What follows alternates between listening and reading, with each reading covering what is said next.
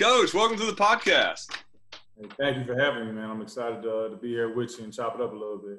Yeah, Coach Kareem Reed on the podcast today. Coach, give the listener a little bit of background about yourself for those who don't know anything about you. Sure. I'm originally from North Miami, Florida. Played high school ball in South Florida area. Eventually transitioned on to University of Kentucky, whereas I actually signed with them out of high school. I was a full scholarship player, played there for 2 years.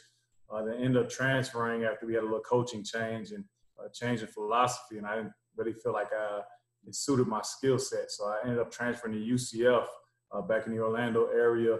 Was a part of laying the foundation pretty much for what you see today that program is, and had an awesome experience. Was a part of the first bowl team there and played for a really good coach in George O'Leary, who I really model a lot of my philosophy and structure and organization in terms of what I bring to the table as a head coach off of what I saw him teach us and what I went through as a player. And so from there, the pro ball thing didn't really work out for me. I jumped right into coaching right around 2007 at Fort Pierce Westwood. Was there for 2 years, had a great run.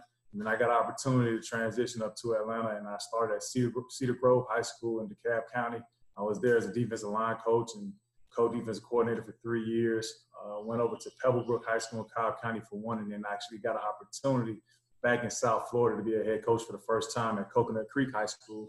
Where I kind of took over a program that had been dormant for a long time, and we flipped it in 3 years and had some really, really good players. A couple guys go pro off the guys that I had on those teams, and then transitioned back to Atlanta because, as you and I talked about before we started, the compensation in South Florida and Florida in general is really, really not where it needs to be for high school coaches. And so I had an opportunity to take over at Westlake High School, had an awesome time there, won 3 region championships, coached a lot of really good ball players, and I got another shot at, getting a really prestigious job in the state of Georgia at Griffin High School. And I just finished our first year there and went 11-2 and want to continue to build on the momentum that we started next year.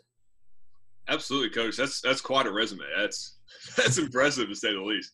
I appreciate it. Talk about, Coach, you're talking about your philosophy you learned from George O'Leary.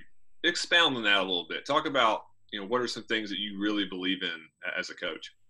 Yeah, Coach was very, very black and white, man. Like, there was no gray area for anyone. He was very, very organized. Everybody was on the same page and knew what the expectation was. I'm talking about from the secretaries to the trainers to the players to the coaches. Everybody that touched the program had a role, and he defined it for you. And so, becoming a head coach, I kind of that's all I know. And so that's how I kind of run my program. And I think when you do things, you define people's roles, you set boundaries and expectations, it doesn't leave much room for misinterpretation of anything. Your message is clear, and everybody's understanding that we're working towards one common goal, and it just makes things flow a lot better. So I think organizationally that's helped me. There's some things that I would have done differently that I didn't like that he did in terms of his application with his players and coaches. And so those are things I kind of don't do. So he taught me a lot of what to do, but a lot of what not to do as well, just to, be real. And so I think I've done a better job in terms of I've been intentional about creating real relationships with my players, making sure my coaches all feel like they have a vested interest in game planning and how we overall run the program. I take everybody's opinions and I tell them, you guys have 49% of the vote and I have 51. All right. So at the end of the day, the buck stops with me, but everybody will be heard because I think when people feel like they're heard, they'll have a vested interest in seeing the success of the team and the program overall. Mm-hmm. How do you balance that with, let's say you have a philosophy, something that you believe in, and somebody believes in something different, maybe offensive scheme, defensive scheme? How do you handle player discipline? How do you handle that? I think you got to nip that in the bud early when you're doing your hiring, right? Mm-hmm. So when you're getting guys on staff, you have to tell them, hey, this is what I want. This is what I'm going to expect. Does that align with what you do and what you believe in? And if it doesn't, it's not going to be a fit because I've learned that lesson. I hired a coach before where philosophically we were different in terms of what we wanted to get done schematically. And between he and I mean, it was a struggle that year. And we weren't well, I wouldn't say we weren't well prepared, but we weren't on the same page as coaches. And so it trickled down to the players. And by mid-season, I told them, listen, this is where we're going to do it, or you're not going to be a part of this anymore. And we finally got on track because, my vision, at the end of the day, my name is on it. So it has to be to my liking. And so I think it's important to get guys on your staff that understand what you want to get done and that are okay with carrying out your message, because you're only as good as your assistants when you're a head coach. That's the truth. I've learned that the hard way going on 6 years as a head coach, and that's you have to find people that believe in what you believe in. That's a fact, Coach. You talked about your defensive coordinator. Talk about your defense philosophy, and what do you believe in on that side of the football? Yeah, so for me, I've always I'm a 4-2-5 guy schematically, so even front. But I also do understand, and I like to jump into odd stuff to bring pressures from different parts of the field that you really can't pick up, pre-snap wise. Because when I was at Kentucky, actually, we moved to a 3-4 defense my second year there, and I played under a guy that was with the Steelers, so he brought a lot of that Okie front stuff with him. And then when I went to UCF, Coach O'Leary was a 4-down guy, so I've kind of learned, and then with the evolution of football from when I played to now, everybody's wide open spread. You got to have more athletes on the field. So I try to get, a couple, we play with 3 safeties, and one of them is like a hybrid style, kind of linebacker type dude. So, my philosophy is to keep it simple for the guys, keep it simple for your kids, make sure everybody understands their job first and foremost, which is the most important thing, but then allow them to play fast, right? You want to simplify things and don't give them too many rules where they have paralysis by analysis. Give them a job, give them a couple keys and indicators to look for, and then let them play.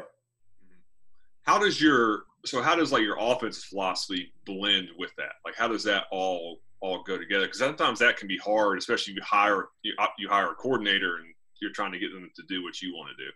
I don't think it's hard at all. I think, again, you find a guy through the process of interviewing candidates that that can get the job done. I know I like to be a tempo guy. I want us to play fast. I want us to use athletes. All the schools I've been at, we've typically had a speed advantage on people that we played because we had a lot of good athletes that were very fast. And so I feel like you get the kids out in space, and your athletes out in space, let them give them opportunity to win one-on-one matchups and create mismatches by alignments and stuff like that. So I look for a coordinator that has that same philosophy. But I also want us to be tough. And so we're going to run the ball. Just because we're spread doesn't mean you can't be a power football team. So we got to find that happy balance, that happy medium, I should say, to juggle both of those philosophies. And this past year, I was very fortunate to have a really good OC, Teron Owens, who we had a quarterback throw for 2,500 yards and a running back that ran for 1,300. And then we had 3 receivers that were all over 500 yards receiving. So we did a really good job being balanced. That's awesome. And Coach, I think there's people obviously listening to this podcast that don't understand the level of competition in Georgia. Talk about that a little bit. Talk about what's it like week in and week out to play against people that are really, really good. It's fun for a coach. If you're a competitor and you like to challenge yourself and you like to see where you're at, you stack up, Georgia's the place to be, because I was just actually having this conversation recently with someone else. All 3 phases of the game are coached up really well here in the state. And so you really have to make sure you emphasize special teams in the kicking game, because that would get you beat, with a quickness, as it will on every level. But definitely, in the state of Georgia in high school ball, those guys on special teams are really, really good. So you got to make sure you emphasize that, you spend enough time on that part so that your kids understand how important it is. And I make sure I coach a phase of that as well. So my kids know, when the head man is coaching the unit, they're going to pay attention a little bit better, typically. And so, it's fun, man. For me, I love it. Every Friday night's a challenge, and I've just been blessed to win a little bit more than I lost. Oh, absolutely, Coach. I mean, you've done a great job everywhere you've been. I was looking at your records, and records aren't everything, but it tells me that you've done a great job everywhere you've coached. And you were talking about developing players, relationships with players. How do you go about doing that? What are some ways you develop those relationships with your players to help them understand that you care about them as people, as well as players, obviously, but more as a person? Yeah, time. Time. You spell love Time, you know, and so when you invest time with kids, you make sure that they see you outside of just a guy that's barking instructions and handing out consequences. They end up, you know, endear themselves to you a little bit more. So for me, what I do, obviously, I don't have a position group, but I make sure I task all my assistants every summer. They have to take their position group out once. And they got to do something outside of football. I don't care what it is, whether you guys go bowling, go eat some wings, you know, I don't care, go play a video game. It doesn't matter. You know, go out and do something together as a group and just, you know, shoot the breeze, man, and chop it up about whatever. Have some fun. And that way the kids see you that you're an actual person. You know, when you break bread with somebody, it's a different experience. It's a level of trust that's built when you share a meal with somebody and sit down and just have a conversation. And so I try to do those things for my team. For me, one thing that I emphasized my last year at Westlake, I'm going to implement it again because I'm actually moving into a new house, so I have some room. But I have all my guys over. We'll have like a family day where the kids just come over. I cater it. I have, you know, some hot dogs, hamburgers, you know, wings, and I got a PS4. They play the game. You know, listen to music, play cards, whatever. Just have a family day and chop it up and just enjoy each other's company. And that way, they know when I'm on the field and I'm getting you behind, it's coming from a place that I'm trying to make you better, right? Because I've invited you into my home. You ate my food. You lay on my couch. If I didn't care about you, if I didn't trust you, I wouldn't do that because you don't let nobody in your house that you don't trust, right? So those things help. You know, I bring my kids around. They see how I interact as a father. You know, they see a different side of me with my daughter. So I think all those things kind of help build relationships and allow kids to see that, you know, you care about them just more than an athlete. Hey, Coach, talk about, like, we're in this COVID-19 thing. How are you trying to keep the relationships going? Because that's a hard thing now. And I don't know, like, what's Georgia doing as far as getting guys back to practice? I'm not in the loop on that right now. Yeah, so the good thing for us is they actually lifted the ban on us getting together. We're actually going to be able to reconvene on June 8th. So that would be the first day that we can officially do something with our kids. And so for us, we will have a workout. You can only, you know, lift and run and maybe do some walkthrough type stuff. We got to bring them in different groups because there's a number limit on the amount of people that can be allowed in those workouts. But so I'm actually having another meeting this afternoon, my guys, to kind of figure it out and map out a blueprint. But since March, you know, a couple of things we did. First and foremost, I'm a big social media guy. So, I mean, that's how my kids kind of stay in contact with me too, because kids' numbers always change, but their social media can stay the same. So they'll hit, you know, DM me on Twitter or whatever if they have an issue. But also I tasked and I told all my assistants, you all have to be on Twitter too. And I need you to be active because even though we're apart, we have to stay connected. And that's a way for the kids to engage with you, you know. And so make sure you guys, you know, at least have a small presence on Twitter, or at least have an account. The other thing we did was I made my coaches create Google Classrooms for their position groups. So what we did, like the offensive line had a class, defensive line, running backs, receivers, DBs.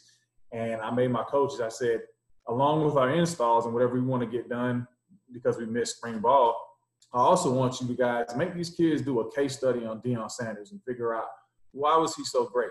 You know, show the defensive line, you know, Derek Thomas. Because these guys as we know, our kids today don't even watch football. It blows my mind. Yeah. I was a football junkie growing up, and that's all I did. Saturday, I sat around and watched football. I still do it to this day. So you learn the game. You learn little nuances of the game by just watching it. Our kids don't watch ball like they used to anymore. So this kind of forced them to keep football on the brain, learn a little bit of history because they know none. And I think it kind of paid dividends for our guys a lot. Yeah, I saw on Twitter you posted you had like a Zoom meeting with your team. How does that go for you? Do you like it? Is Zoom a thing you want to continue to use with your guys? Yeah, I'll continue to use it in the capacity. I don't think I have to use it as much with my players once we get everything back to normal. I like the actual interaction. I like the physical interaction. I mean, virtual is cool when you have to use it, but the actual interaction, because, you know, I want to dap my guys up, give them a handshake, a hug, you know what I'm saying, and kind of have those one-on-one interactions. But Zoom does allow me to kind of send out one mass message to everyone, one announcement, whatever it may be. to kind of make sure everybody's on the same page. For my coaching staff, I think we will utilize it on maybe bye weeks. We won't have to necessarily come into the office on Sunday. We can kind of talk, in the comforts of our home and share ideas. And if I have something to show them, I can share my screen, stuff like that. So I think the technology is awesome, and we will incorporate it into our program going forward. Okay. How do you guys? You're talking about your schedule. How do you handle like your in-season meetings, like between games? Like, are you a Saturday, Sunday, one day on the weekends? Like, how does that work? I'm always interested to hear about guys' philosophy. Are you talking in terms of with my coaches or the players? Well, both. Do you bring the players in? Do you just have the coaches? Yeah. So for us, our work week starts on Sunday. We'll bring the kids in on Sunday at 8 a.m. for an hour, and they'll watch the previous Friday's game. We'll put that to bed, make our corrections, and whatever we need to, say to them about that. And then we cut them loose. And then I'm meeting my staff at 9 a.m. and they'll give me the good, bad, and the ugly. We'll sit around our staff table. They're all responsible for grading their positions. They'll tell me the grades, whatever additional comments they have, and it's an open forum. So everybody kind of hears what guys are doing on either side of the ball. From there, I give my overall assessment of what I thought, went down, good, bad, and the ugly of that. And then moving forward, what I wanted to get accomplished for that week. After that, we'll break off again into offensive and defensive position or unit meetings with the coordinators. They'll kind of lead that. The offense, I typically don't, go into their meetings. I'm a defensive guy, but I'll tell my coordinator, hey, we probably need to pound a little bit more this week, or we could probably take advantage of the passing game. And how he gets it done, I really don't care. Like, I let him, cook. I just tell him what I want, what meal I want. You know what I'm saying? And so defensively, though, I'm a lot more involved. Me and my coordinator work really, really well together because we have like minds and we have similar philosophy. So it's really, really easy. I watch the film with those guys. We'll come up with a game plan, adjust our depth chart accordingly. And then from there, we'll reconvene again. We'll have a meal. I bring in a meal for my coaches. We'll sit down. We'll have, lunch. If we're done working by then, those guys are free to leave and go home by about 1 o'clock. If not, we'll get back in there and knock it out until we get it done. And so that's Sunday. From there, Monday, after school, we get out at 3:20. Our kids will be in meetings or weights by 3:40. We get 20 minutes to dress and change. And then we'll have probably on Mondays, typically that means 25 to 30 minutes. And we'll talk about, the game, our install for the day, the new depth chart. I give out whatever accolades I need to. Like defensively, I usually give my player of the game a Gatorade and a candy bar, something like that. We'll clap it up for that guy, and we'll move forward. That's Monday. Tuesday, we're going to meet every day. Well, we'll meet before practice on Monday and Tuesday. So we'll meet again on Tuesday. We'll make our corrections from Monday's practice. We record all our practices. We'll also lift again. We lift 3 days a week in season. On Wednesday, I'm lying, we lift 4 days a week. On Wednesday, we practice at 5:30 in the morning. And so there is no meeting time. Yeah, we bring them in at 5:30 because our Wednesday practices are just helmets. And so it's a really fast run through. It's really a polished day, mental day to make sure their alignments and assignments are right, the fits are correct. There's no good on good. It's all scout team. And then we'll be done. We give them a breakfast by about 6:45 and then they go to class. They're done for the day in the afternoon. They'll go to tutorial or my coaches will go home, at a decent hour. We'll come back again 5:30 again Thursday morning. We'll have an hour and 15-minute practice again. Now we have shells on. It's good on good. We're picking up the tempo. It's a thud type deal. And we'll go through all our special teams and stuff like that. And then we'll give them a breakfast again. They go to class. And then Thursday afternoon is when we have JV and ninth grade games. Friday's Friday. We tee it up, kick it off, and then Saturday we're off all the way. So that's kind of our schedule in season. How do you – I've listened. Is that like a Chip Kelly philosophy doing like the I think everybody's kind of adopted that, in some form or fashion. I tried it 2 years ago when I was at Westlake. The kids, once I explained the why, they really caught on to it and they loved it. They were fresher. And I did that because, and part of the reason I felt as if we weren't as fresh in the playoffs as we probably should have been the previous year. Mm-hmm. And then also I was trying to limit the amount of concussions we were having because we were having a lot of kids with concussions. So that's one thing also. We don't tackle and practice to the ground. Everything is thud with us. Only live all the way to the ground segments or goal line, short yardage type stuff. Everything else, we're just going to thud. We're not going to tackle anybody. And actually, it has never affected us with our in-game tackling. Because we teach tackling every day, just not going to the ground. I tell you what, I've had some guys on my staff that we're the same. We thud. We do one live tackling drill a week.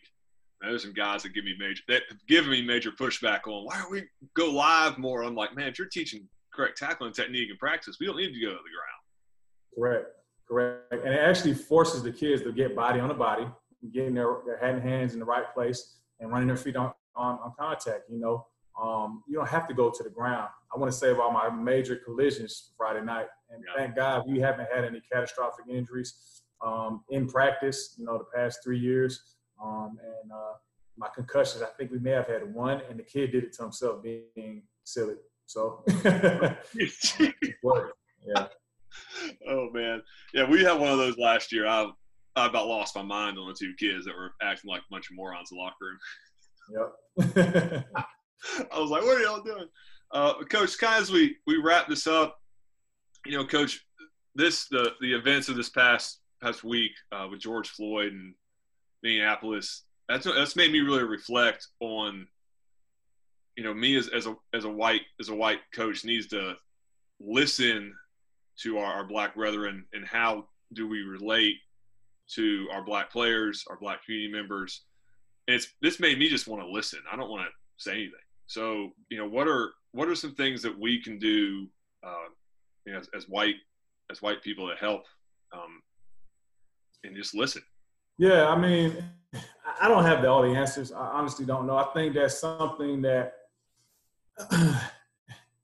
the burden of racism is not one that a black person should have to bear in terms of solving it, right? So I think the white community has to kind of look inside themselves and realize, why do we have these preconceived notions of people? Why are we afraid? You know what I'm saying? I think at the end of the day, when people like you said, empathize and have an understanding, it takes away that fear, right? So read about Black history, like understand, take a trip. I'm gonna tell you what and it just came to my mind. I took a trip to Washington, D.C. 2 years ago, and I visited the African American Museum. And that was it was a heavy experience, because when you walk in there, it's 4 levels. You got to start from the ground up, right? And on the bottom level, they talk about the slave trade. So you're literally like walking through a slave ship, and they had like the Negro hymnals playing in the background. You're looking at all the pictures and the images and how they got these people from Africa and threw them on a boat and chained them down, and how they, got them across the Atlantic. And then as you progress through the museum, the second level is now, okay, we're in the civil rights movement. And you can see that. But it progressively shows you to where the 4th level is now where we are today with President Obama and like hip hop culture and how it's accepted. So it's a progressive advancement of the culture and of the people, but that bottom line is so heavy, it makes it so real to you. It gives you a real, even as a Black person, I went through it, I was like, damn, like now I felt proud because our people were so strong, they overcame all of these challenges and obstacles. But I think it's so enlightening. It enlightened me, and I know it definitely would enlighten others outside of our community to take a trip and learn about that stuff, man. If you have an opportunity to go visit that place, it's a lot of education, a lot of material, and then I think it'll help you understand. But do your research. I mean, we're in the information age, right? Look up all the things that we talk about, you know what I'm saying, in terms of even before the civil rights movement. You'll understand how these events that have happened recently are triggers for us. People are like, why are they, they're lashing out? Yeah, because it's like, it's literally, even though I didn't go through slavery, I still see those images. I still know that my parents are immigrants that came from another country, to America for a better life and for opportunity.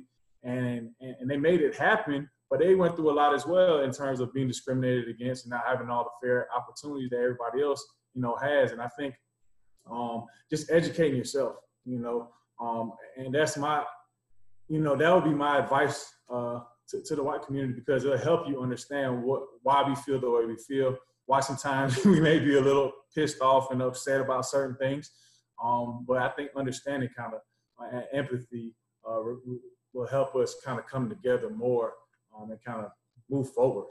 Mm-hmm. Oh, my wife was given a book on one of her friends, and it had some authors on the back, and my wife was like, "I don't know any of these names, and that's great." You know, like, like, you know what I mean? Like, what does it mean, like, to be Black in America? And my wife was like, "I don't know these names, and that's what I want." Yeah, and you know, the other thing that it's just like when people talk about their issues, don't white folks tend to be like, well, but this or but that. Like, don't throw the but in there. You know what I'm saying? Just listen, like, and just understand. Nobody says when they talk about, for instance, like the Holocaust. You know what I'm saying? There's no buts when Jews talk about that.